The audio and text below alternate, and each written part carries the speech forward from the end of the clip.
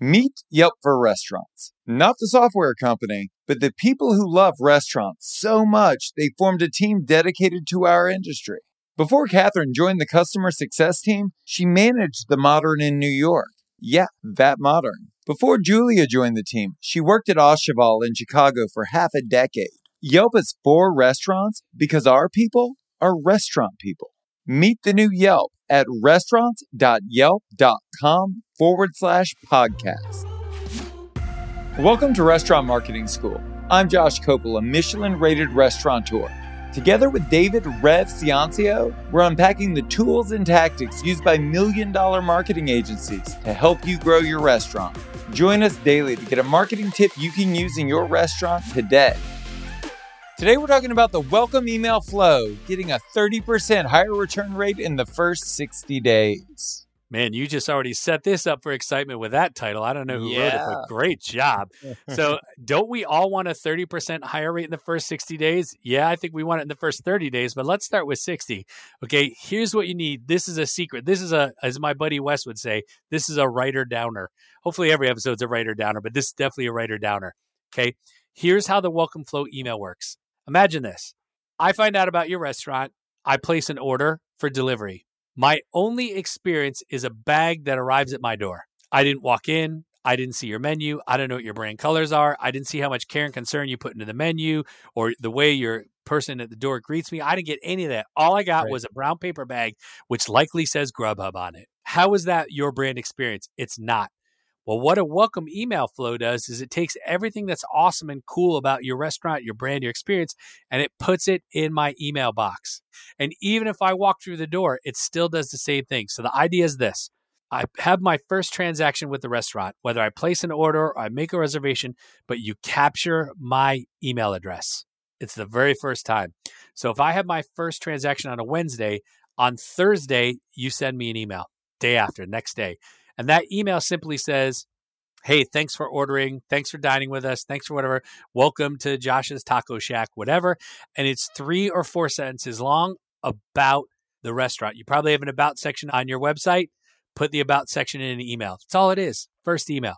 Now, 5 or 6 days later, you're going to send a second email. That second email talks about your most popular dish. Your chicken parm that everybody loves, those hot wings that people can't get enough of, the acai bowl that's made from all fresh farm ingredients, whatever it is. That second email is a menu item highlight. Then you have a third email 5 days later, then a fourth email 5 days later, and it's 6 to 7 emails that basically trigger every 5 to 6 days. Now you're like, Rev, I don't know how to do that. MailChimp and Constant Contact both have this built into their base programs. Okay, it's super easy. You just go create the email and you set it up and you say, hey, delay 5 days. And every time you get new guests, you upload them into MailChimp or Constant Contact and it'll send. When you do that, when you build a welcome email flow for all of your new guests, you will see on average 30% higher return rate in the first 60 days. And also, guess what? You've automated your email marketing. So if you're an independent operator and you don't have time to do a whole bunch of weekly newsletters and robust emails and maybe you skip, man, you spend a couple hours setting this up the first time, and then you know every single guest that orders from you is going to get email for their first 35 days they're with you. Why wouldn't you make the investment? I couldn't agree with you more. So we did something very similar at the restaurant, and it worked exactly as you say. So we did 4 emails. So the first one, the subject was, here's why you're great. And the body of the email was just us explaining, like, we're good people. So, like, when you spend money with us, you're supporting us. And then a week later, they got another email, and the subject line was, here's why we're great. And then we got into process and product, right? Like, this is what we do. We use these ingredients. We use these processes. And then there was always, like, a recipe that was included along with, like, a cooking or cocktail demo, a video, so that they could see that we're doing really, really cool shit. Again, like, it's just to stay front of mind. And then a week later, they would get another email which says, here's why we're great together. And we would explain that we're always throwing like these low-key events that are only for our mailing list. We're doing this exclusive tasting of this and this wine tasting over here. We have this sponsor coming in hosting this event. And we just wanted to let them know that we're always doing these things. And if they just reply back saying, yes, we'll include them on all of those invites. Now, they're going to be included on those invites no matter what. I'm just trying to spur engagement. I just want to know that there's a pulse on the other end of this email chain. Right. And then the fourth email rolled them right into what we did normally. It was basically a monthly newsletter that would come out that always included a recipe, a cooking and cocktail demo, a call to action. And then it was always kind of shrouded in context, right? Valentine's Day is coming up. Mother's Day is coming up. We know you haven't slept in 7 days, whatever the holiday was.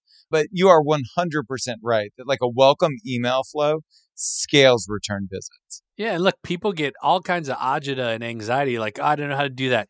These emails are 3 to 5 sentences, maybe, and a photo. Right. So write a subject line, write 3 to 5 sentences, come up with a photo, have a call to action and a button. And like, man, Josh, I built welcome email flows in less than an hour. Sure. And here's the last thing that I'll say about this.